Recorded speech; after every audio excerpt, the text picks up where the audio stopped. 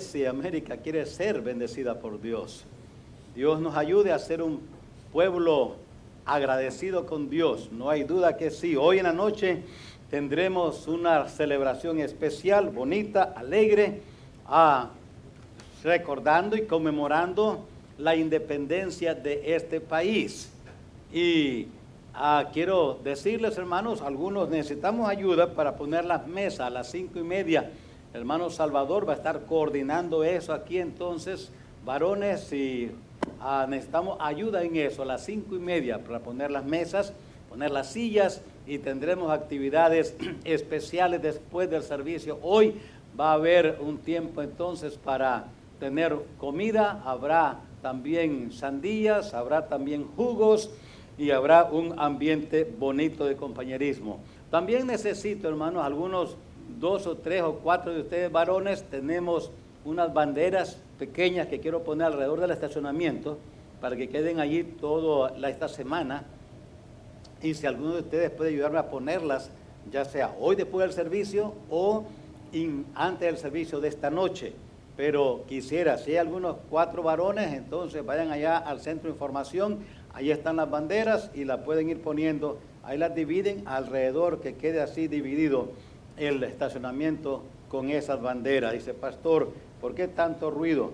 Hermanos, decimos a veces, yo no soy americano. Hermanos, es verdad, pero saben, yo no sé de ustedes, pero si yo voy a cualquier país donde me abre sus puertas y me da bendición y Dios me protege allí, voy a orar por ese país. Voy a celebrar. Dios le dijo al pueblo de Israel, cuando lo deportó a Babilonia, le dijo él, oren por el país a donde van, oren por ese país, le dijo, porque en la paz de ese país ustedes tendrán paz, en la prosperidad de ese país ustedes tendrán prosperidad. Así es que por eso, hermanos, lo hacemos. Este es un país que ha sido de bendición y sigue siendo de bendición, especialmente para nosotros los latinos. Bendición en cuanto a misioneros que van de aquí para predicar el evangelio a nuestros países latinos, y latinos que vienen aquí, misioneros y pastores, a buscar ayuda y pedir ayuda para proyectos y planes en el país donde Dios les está llamando a servir. Así es que lo hacemos porque esto es lo propio hacer. Así es que, hermanos, vengan y celebremos esta noche, así como lo vamos a hacer. A las 6 es el servicio, como a las 7 estaremos en la celebración. Hagan todos los planes para estar y convivamos unos con otros. El convivio es bonito. ¿No creen ustedes? Yo veo a veces que algunos se quedan allá afuera, platique y platique durante la escuela dominical. Se mira qué convivio están teniendo. No más que a la hora de la escuela dominical. A esa hora no vale, no se vale a esa hora. No. Vaya a su clase primero y tengamos los servicios primero y después convivamos.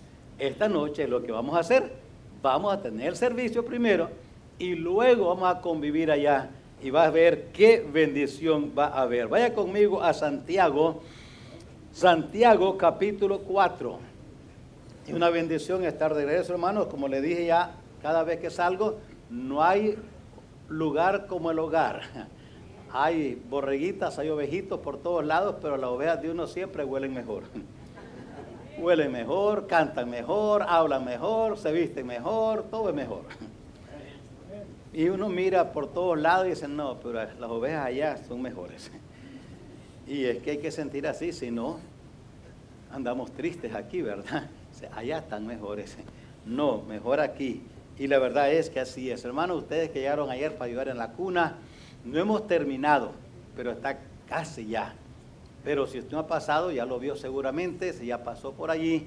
Y gracias a ustedes que vinieron ayer a ayudar, que contestaron al mensaje que les mandé, gracias por ello, es incomparable. Gracias, hermanos. Qué bendición, qué bendición. Ya el domingo tendremos ya oficialmente la inauguración de las cunas, porque nos hacen falta unos detallitos que ya van a estar listos para el domingo próximo.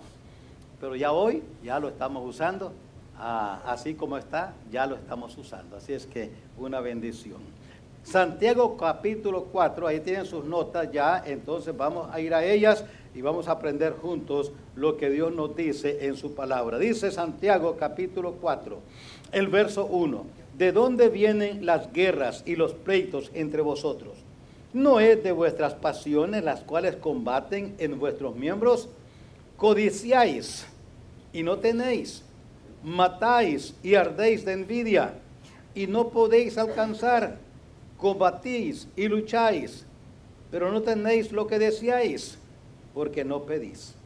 Pedís y no recibís, porque pedís mal, para gastar en vuestros deleites. Oh almas adúlteras, ¿no sabéis que la amistad del mundo es enemistad contra Dios?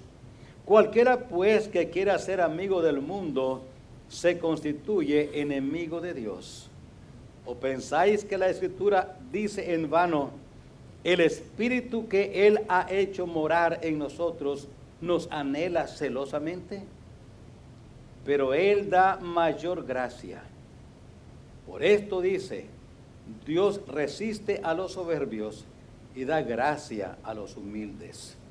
Someteos pues a Dios, resistid al diablo y huirá de vosotros. Acercaos a Dios y Él se acercará a vosotros.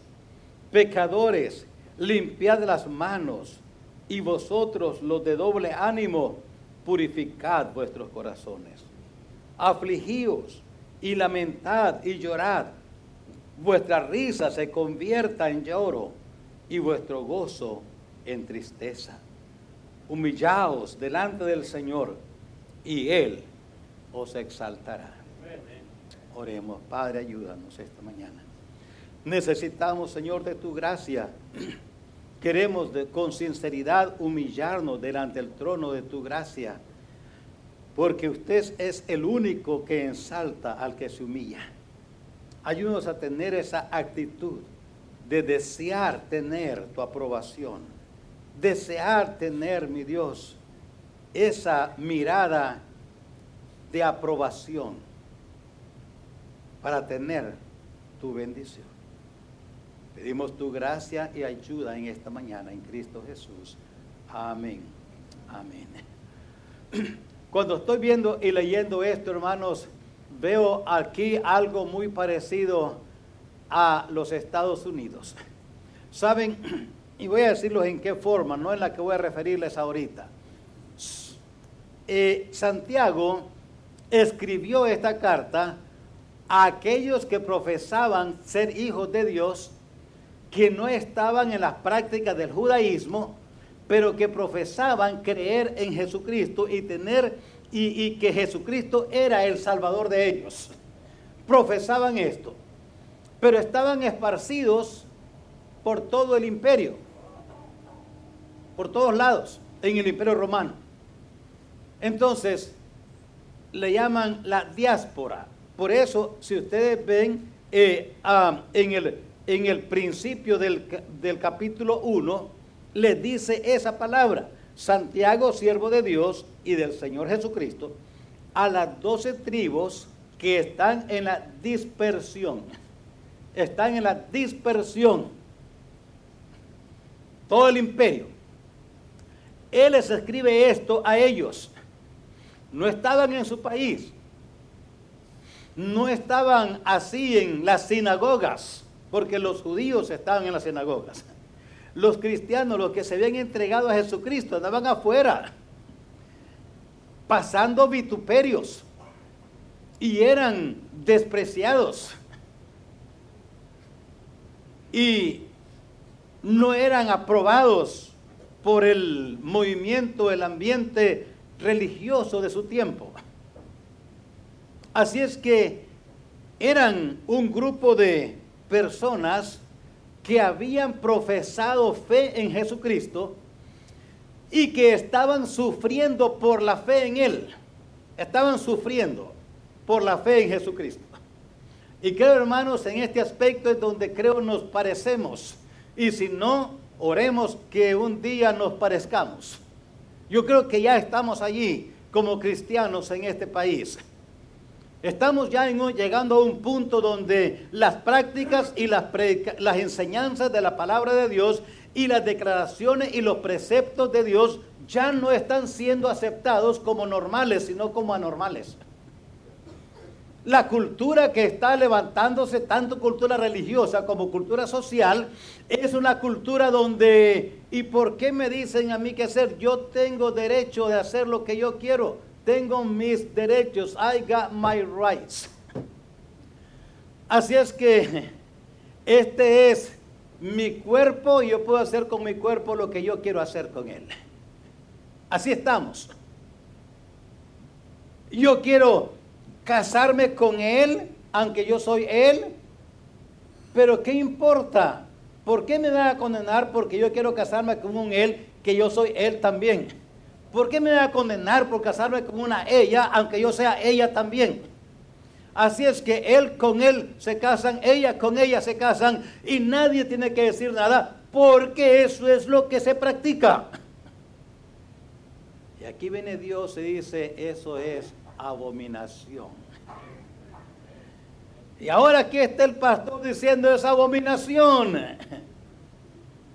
Pero aquí está la cultura y la religiosidad. Leíamos hace poco que la religión establecida estaba celebrando el día del homosexualismo. Y a veces encuentro personas que conocen la Biblia y me dicen, ¿pero qué tiene? Ese es problema de ellos, no es problema mío. Lo que no nos damos cuenta es que el mismo Dios que enjuicia a todos también, o bendice a todos o enjuicia a todos. Se nos olvida que fue Elías el que predicó que iba a haber una sequía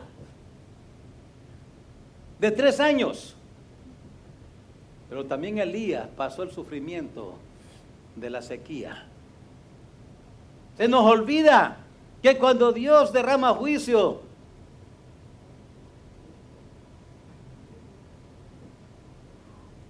justos y pecadores sufren. Y es tiempo de ir pensando, oiga, ¿qué vamos a hacer?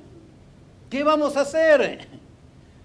¿Vamos a seguir como que Dios no existe y como que su palabra fuera mentira? ¿O vamos a aceptar su palabra como la palabra de Dios, inspirada e infalible y verdadera y autoritaria? Es tiempo de pensarlo, mis queridos oyentes, tiempo de pensarlos. ¿A quién nos vamos a someter? ¿A quién nos vamos a someter? ¿O vamos a ser nosotros también como Dios, soberanos? Déjenme decirles que otros han querido quitar a Dios de su trono y no han podido. Y nosotros tampoco podremos. Tampoco. Herodes, cuando le dijo al pueblo, voz de Dios y no de hombre, así le dijo en Hechos, voz de Dios y no de hombre. Y él aceptó eso. Dijo, me complace hacerlo. Cayó muerto, dice, inmediatamente. Y antes que pudiera dar el primer quejido, ya los gusanos se lo habían comido. Ahí está en la palabra de Dios, Hechos. Estamos en una condición terrible en este tiempo. La anarquía está surgiendo por todos lados. Oímos con mucho dolor y pena y llanto que nuestras autoridades son despreciadas y hasta matados. No podía detener las lágrimas el lunes cuando venía del aeropuerto. Mi esposa me había levantado y yo venía. El acompañamiento de este oficial de misión, señores, el oficial Espericueta, que lo mataron, queriendo proteger a alguien.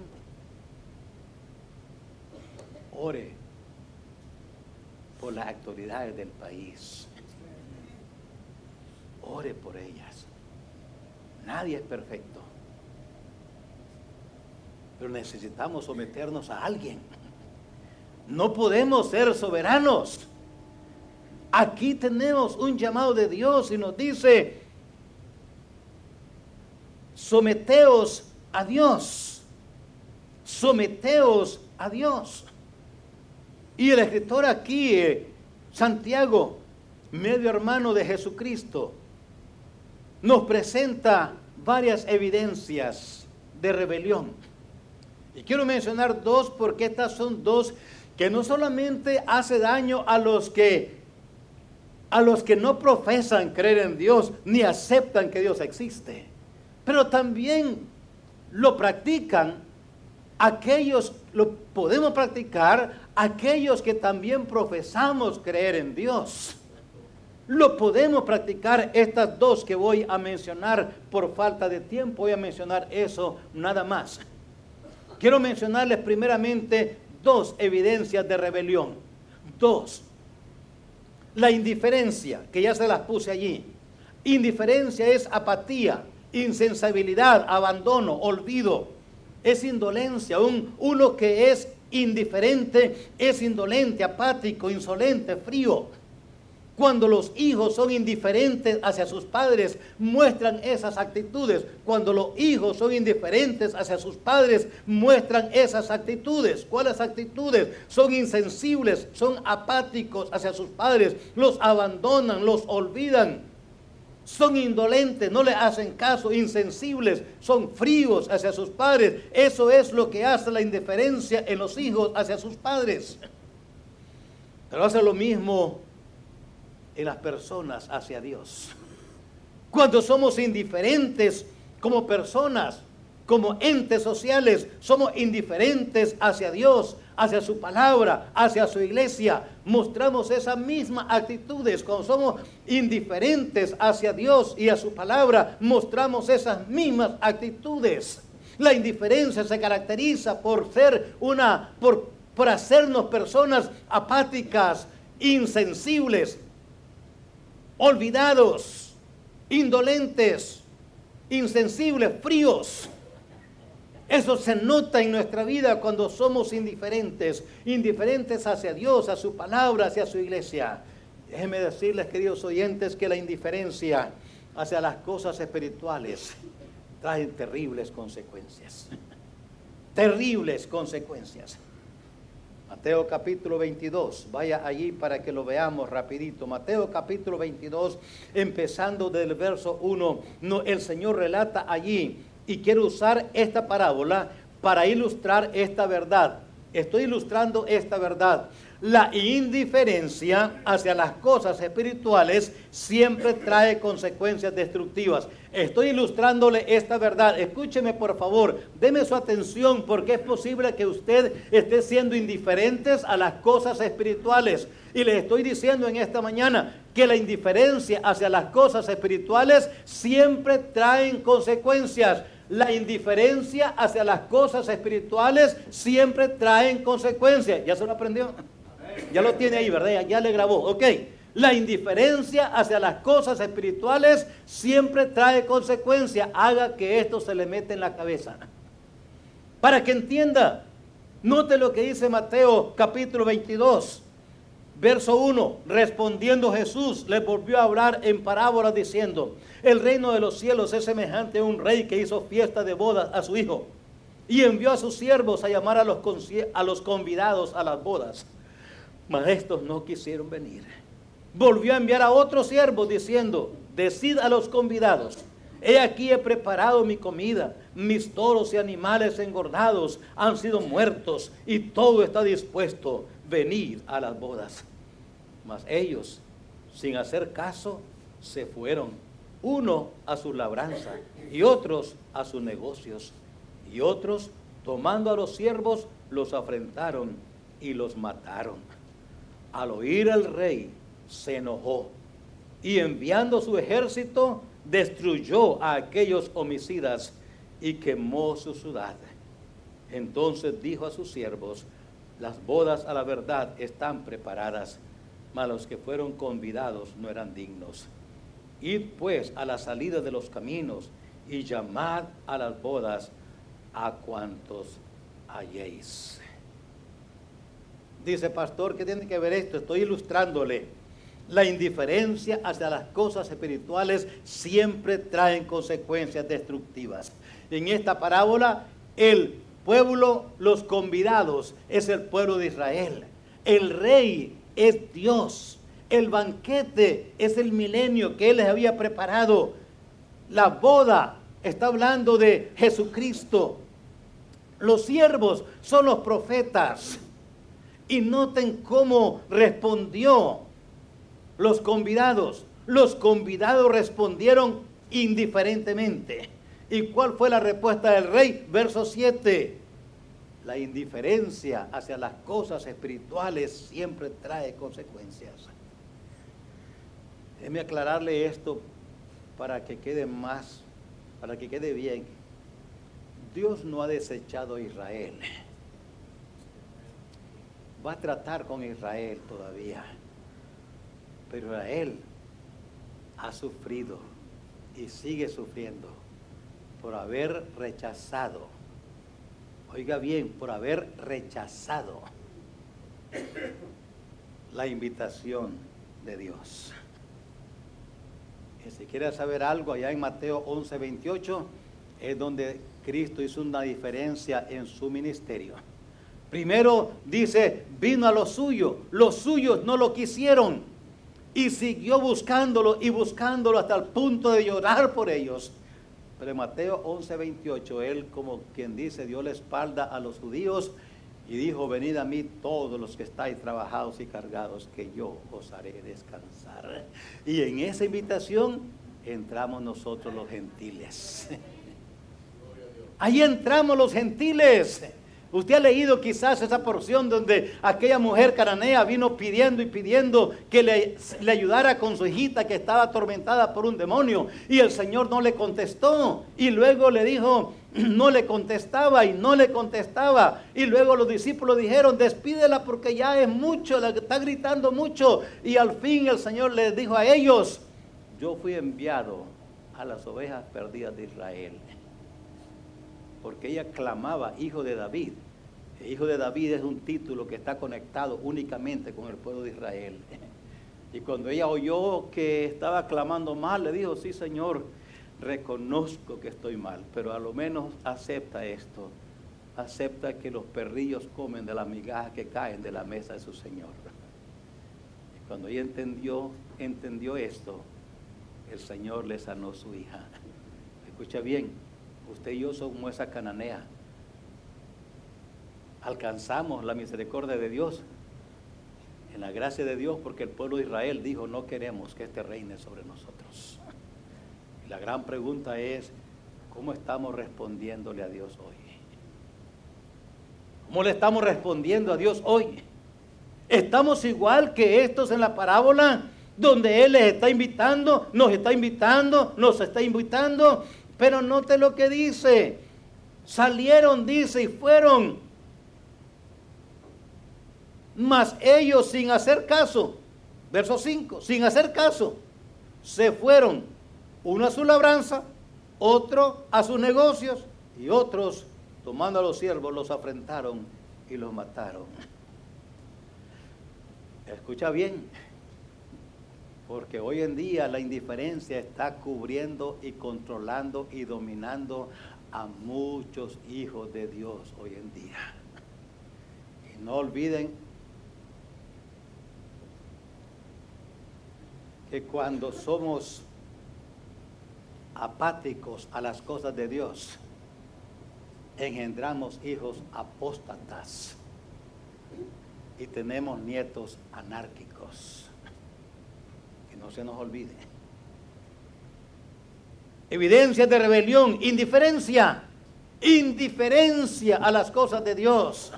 Indiferencia, queridos oyentes, es venir a la casa de Dios y quedarse sin entrar a una clase de escuela dominical, quedarnos allí. Esa indiferencia. No nos importa lo que aquel está enseñando, aquel está enseñando. A mí no me sirve nada de eso. A mí me sirve más quedarme aquí sentado en mi silla a ver qué pasa, a ver qué vestido trajo fulanito y fulanito. Yo me estoy quedando aquí. Yo estoy bien, gracias a Dios. Esa es indiferencia. Indiferencia es pasar toda una noche, pasar en la televisión viendo tu juego favorito, pasar allí con toda tranquilidad, horas y horas y horas en el Facebook, y cuando abres el libro de la vida, el libro de la vida, ahí te duermes en la primera página. Esa es indiferencia. Indiferencia es darle más valor e importancia a las cosas de valor terrenal, pero despreciar las cosas celestiales. No más estoy diciendo, esa indiferencia. Indiferencia es tener a Dios como un amuleto. Cuando lo necesito lo invoco y cuando no lo olvido. Esa es indiferencia. Hermano, ¿qué estoy haciendo? No más quiero ayudarle, querido oyente, eso es todo. Piense, oye, ¿estoy yo indiferente? ¿Estoy actuando indiferente? ¿Estoy actuando indiferente en mi caminar con Dios? Piensa en esto, es horrible porque hace daño. No solamente evidencia rebelión, es la indiferencia. El verso 3 de nuestra porción, note lo que dice. Egoísmo, verso 3, pedís y no recibís, porque pedís mal para gastar en vuestros deleites. El egoísmo nos lleva a desear nuestra propia alabanza. Eso es egoísmo. Egoísmo nos conduce a ordenar nuestros asuntos en la vida buscando nuestro propio beneficio y no pensando en Dios ni en nadie. El egoísmo engendra otras expresiones de pecado. Aquí se menciona la avaricia, amor al dinero, codicia, amor a las cosas materiales, ambición, sobresalir para admiración personal. El egoísmo nos lleva a pensar que el mundo gira alrededor nuestro, sin pensar que somos dependientes de Dios. El egoísmo nos impide adorar a Dios como Dios merece ser adorado. Mateo 16:24 dice que Cristo quiere que tomemos nuestra cruz. Eso dice Mateo 16:24. Entonces Jesús dijo a sus discípulos: si alguno quiere venir en pos de mí, niéguese a sí mismo, tome su cruz y sígame. Pero note, niéguese a sí mismo. Eso quiere decir que yo no estoy en el cuadro. Yo no soy, yo no estoy, no son mis asuntos los que busco primero, sino los de Dios. No es mi complacencia, sino cómo agradar a Dios. No es lo que a mí me gusta, sino lo que a Dios le gusta. Eso es negarse a sí mismo, niéguese a sí mismo. Tenemos que cambiar nuestros objetivos en la vida y nuestros propósitos en la vida. Tenemos que cambiar nuestra filosofía de vida porque amamos más a Dios que a nosotros. Hermano, usted está hablando una cosa que ya no se dice. Yo sé que no se dice, pero es necesaria. Buscad primeramente el reino de Dios y su justicia, y todas las demás cosas vendrán. Pero nosotros queremos que Dios nos añada lo que queremos sin tomarle en cuenta a Él. En otras palabras, queremos el pan, pero no al panadero.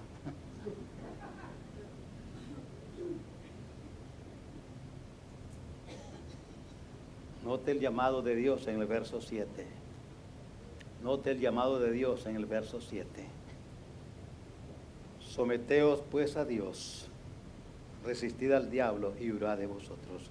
Someteos pues a Dios.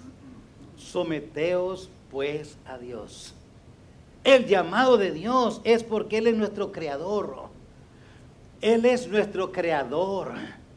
Y yo sé que se enfatiza que somos productos de la evolución, pero no hay tal cosa. Somos productos de la mano poderosa y creadora y creativa de Dios. Fuimos creados para alabanza de su gloria.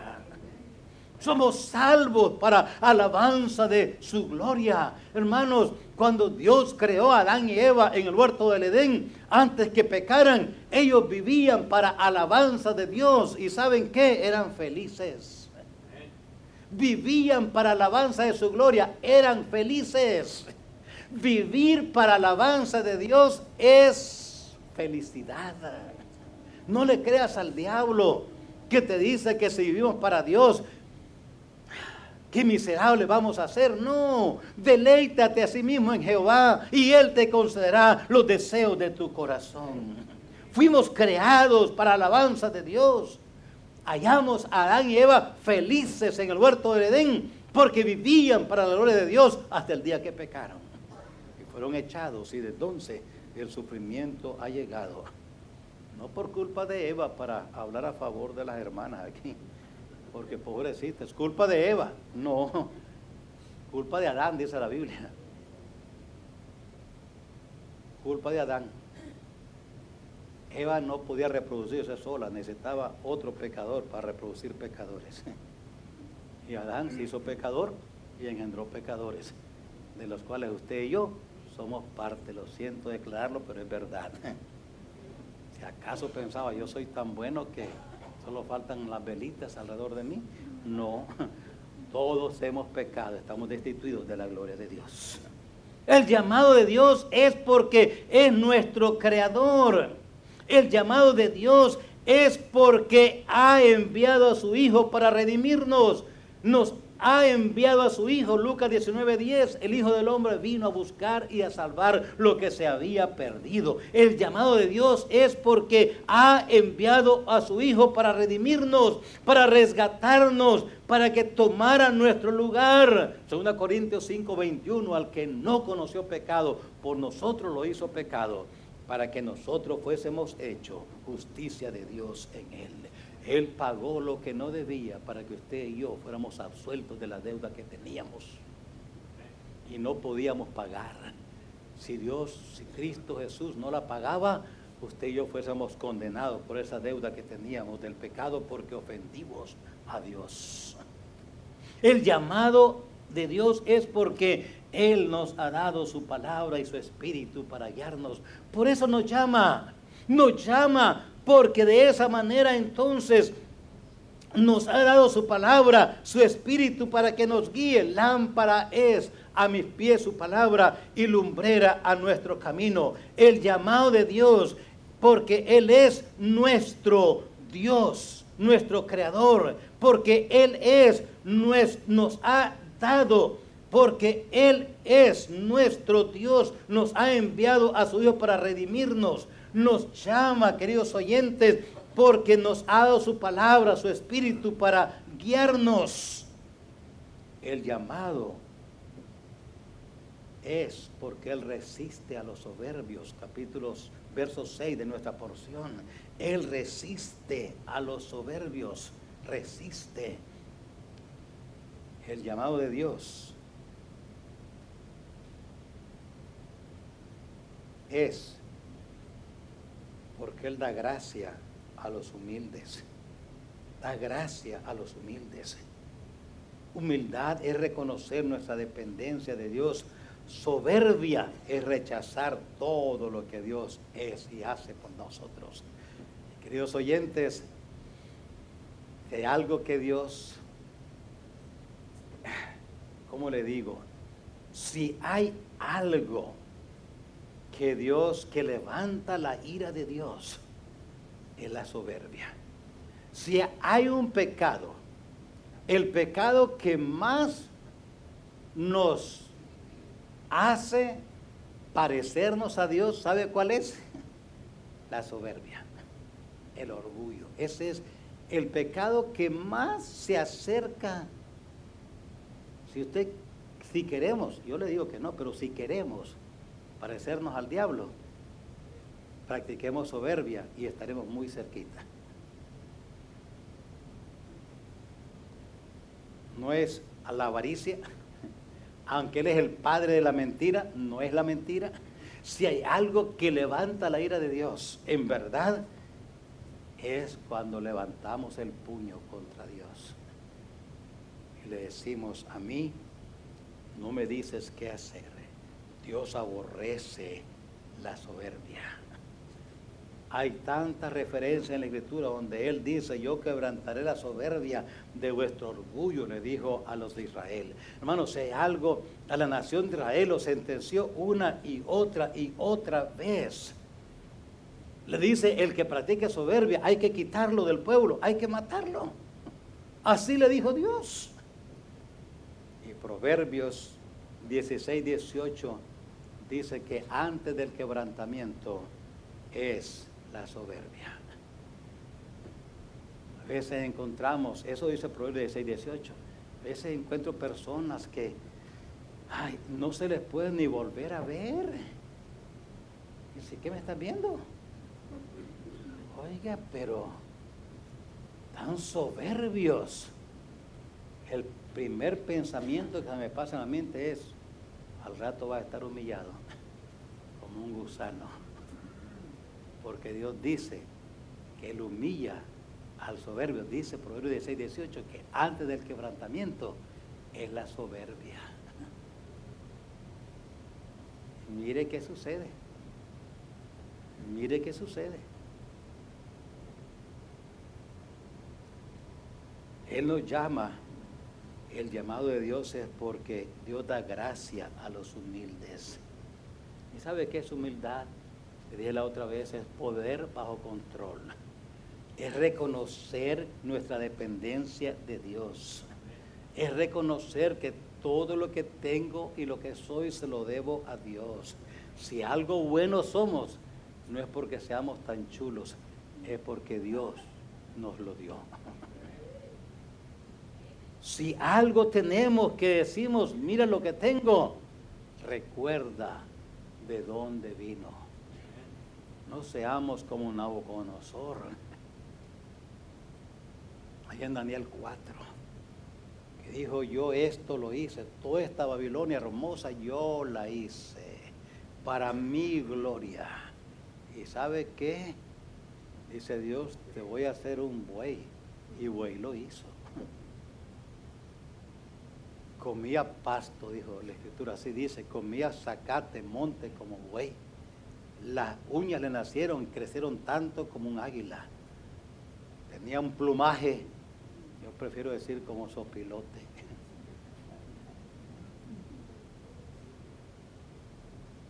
Piensa, la humildad es reconocer que lo que merecíamos era el infierno. Pero Dios en su gracia nos extendió su mano. Tomó nuestro lugar en la cruz y murió crucificado con los brazos abiertos y su corazón traspasado, diciéndonos, te amo. Por amor, de tal manera amó Dios al mundo que dio su Hijo unigénito, para que todo aquel que en él crea no se pierda, mas tenga vida eterna. Dice, pastor, pues si Dios me ama tanto, ¿por qué me va a hacer daño? Porque el pecado levanta la ira de Dios.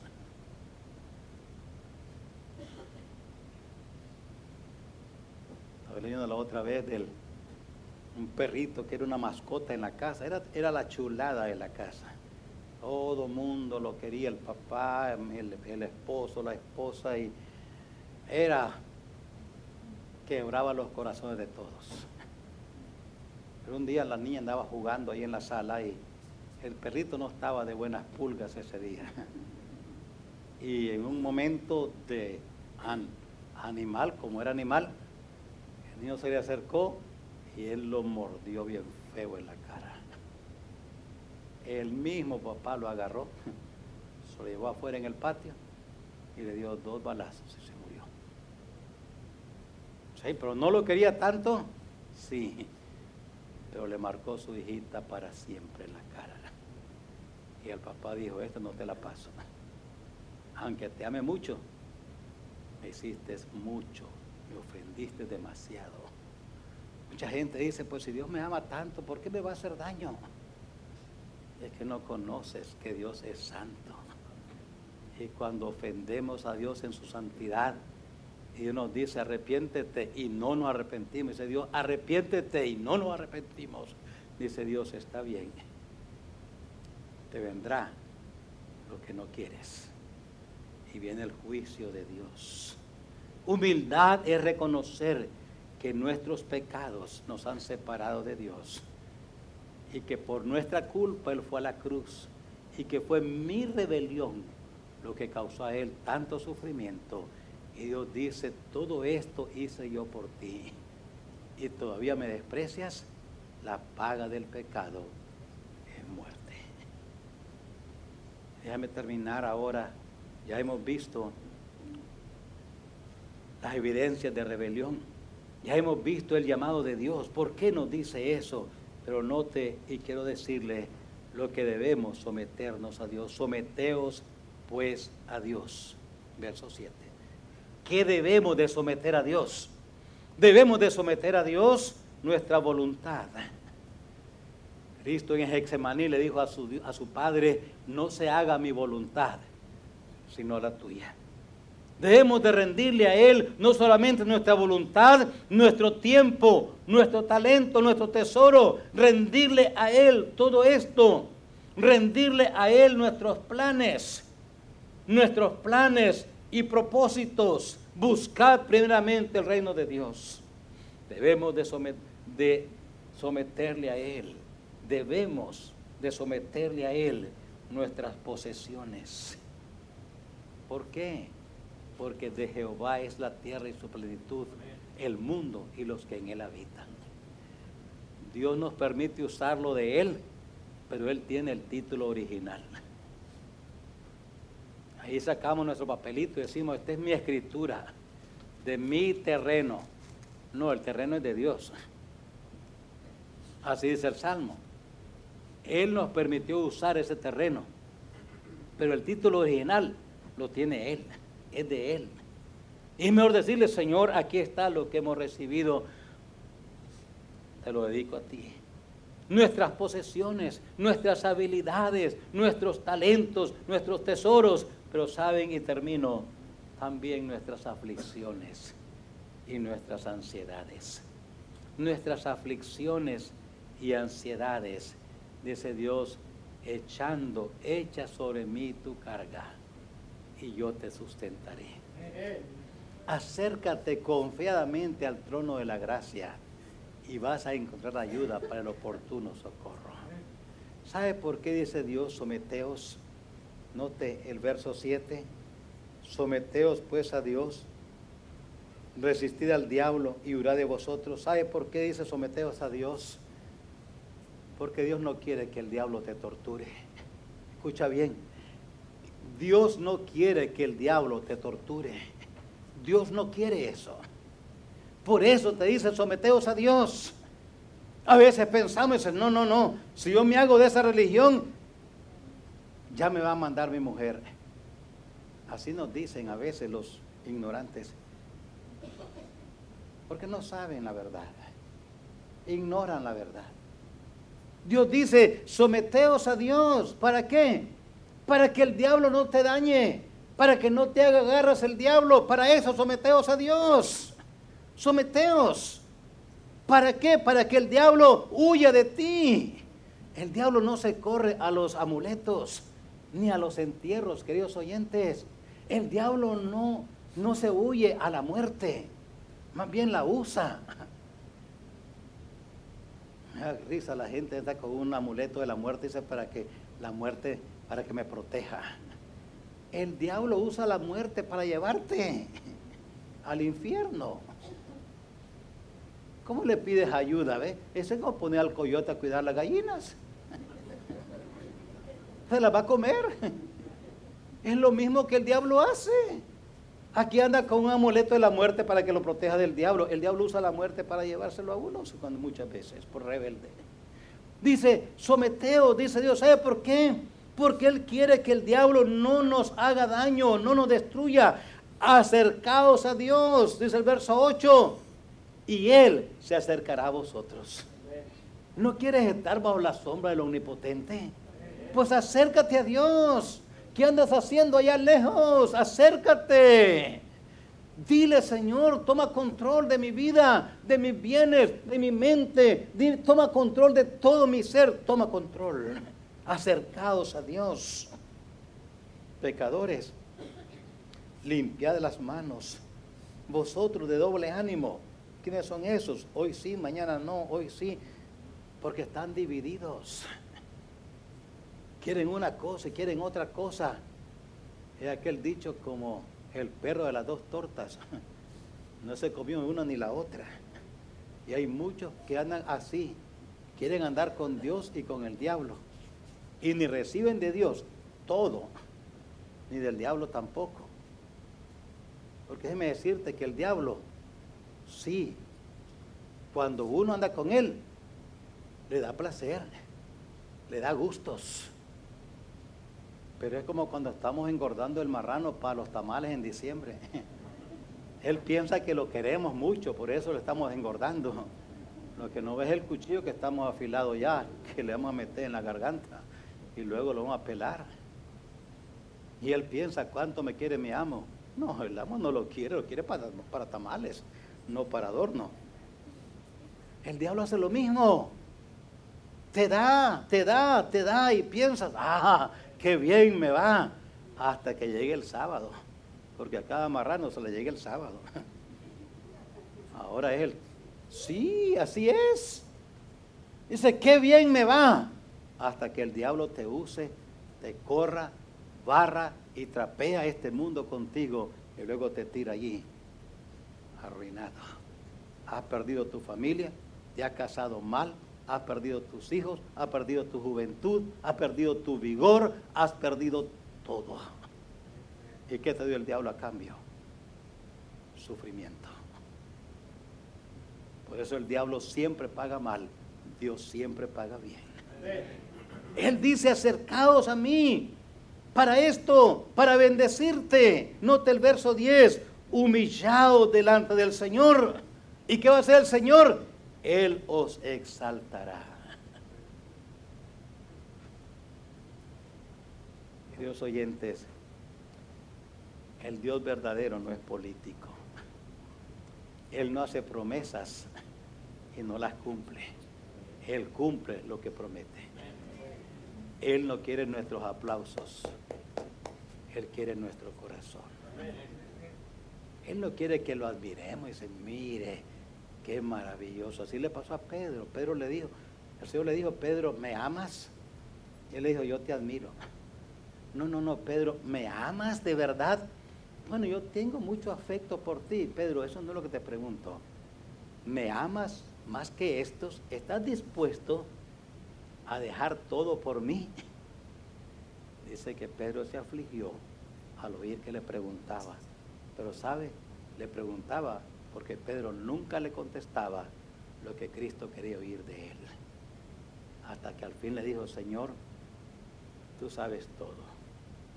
Tú sabes todo. Tú mira mi corazón y tú sabes. Tú sabes. Y Cristo le dijo, sí, yo sé que me amas. Ve y apacienta mis ovejas. Alimenta mi rebaño. Querido oyente, en esta mañana Dios te dice, acercaos a mí. Someteos a Dios. Someteos a Dios. Yo no sé, querido oyente, cómo vive usted. Pero vivimos de una de dos maneras. O sometidos a Dios o en rebelión contra Dios. No hay más. O lo admiramos como alguien muy especial o lo amamos más que nosotros mismos.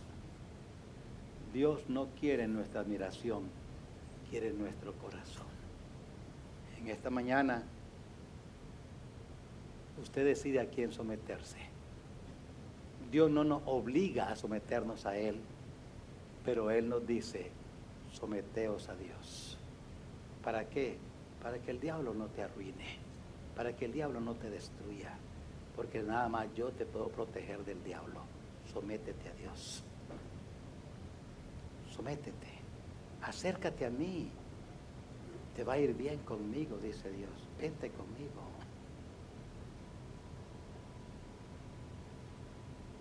Porque cuando todo haya terminado en esta vida, cuando el último mensaje se haya predicado, cuando el último respiro se haya dado, cuando la última voz de parte de Dios se haya escuchado y el telón del tiempo se cierre, lo único que va a contar es cómo respondimos a Dios aquí. Es todo lo que va a contar. ¿Cómo?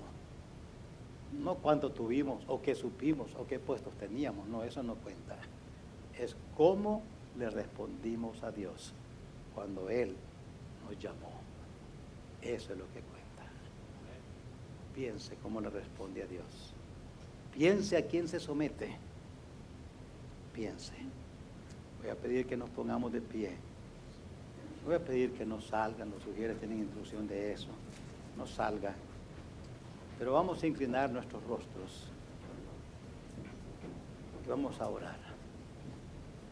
Voy a pedir que inclinemos nuestros rostros. Guarde silencio.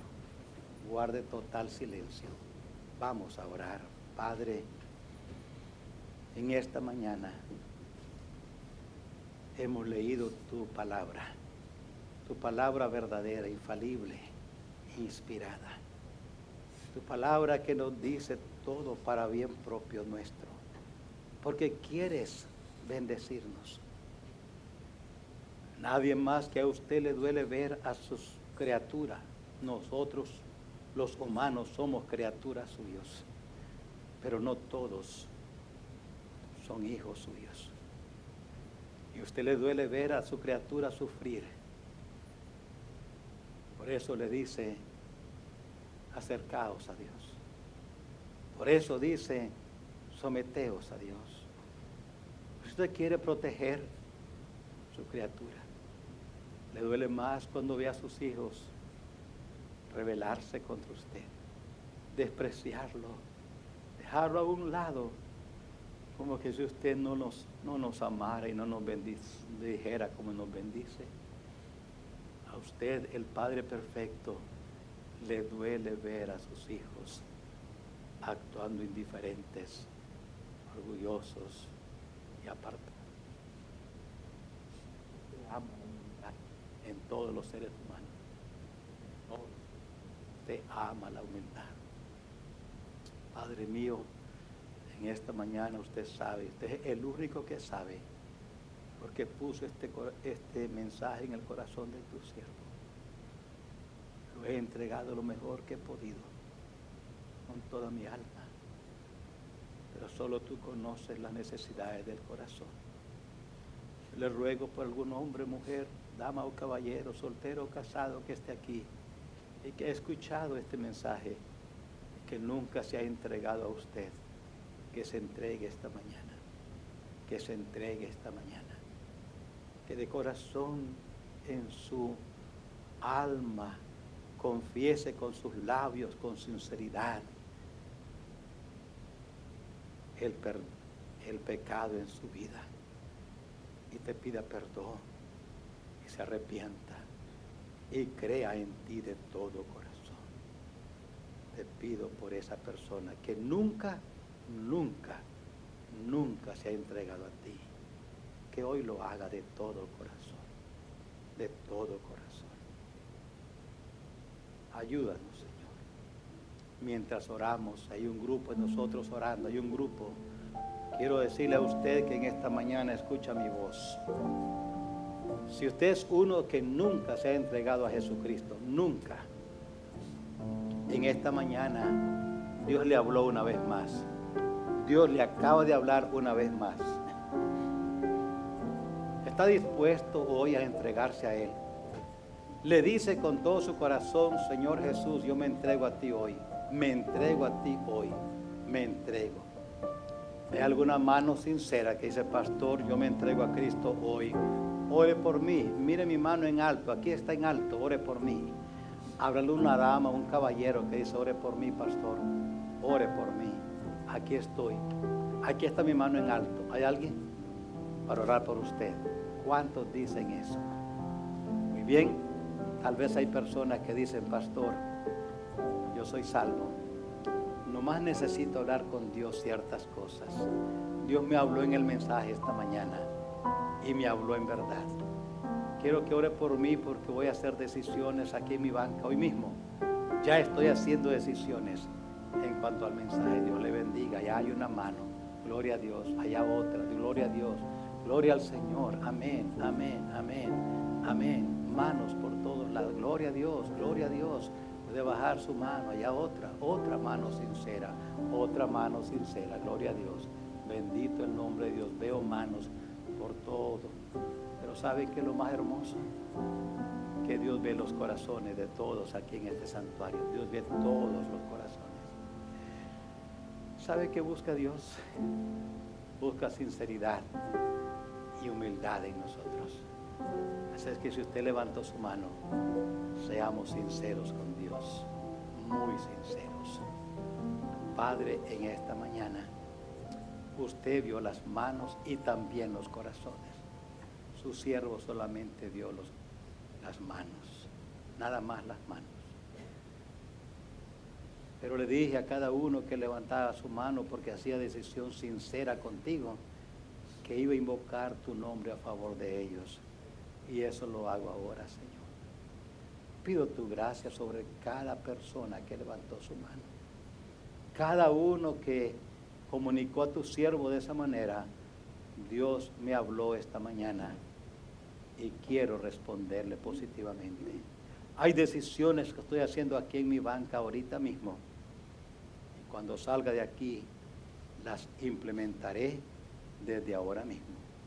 Padre, por esa persona le ruego, por esa decisión que va a tener que luchar, ayúdale para morir a sí mismo, para dejar de ocupar el trono, para dejar que usted tome el trono de su corazón y que controle su mente, su voluntad, sus emociones. Ayúdanos y bendice cada uno que levantó su mano hoy. Pedimos de tu gracia y te damos gracias porque hay perdón en la sangre de Jesús. Gracias. En Cristo Jesús. Amén. Amén. Así de pie, hermanos, yo no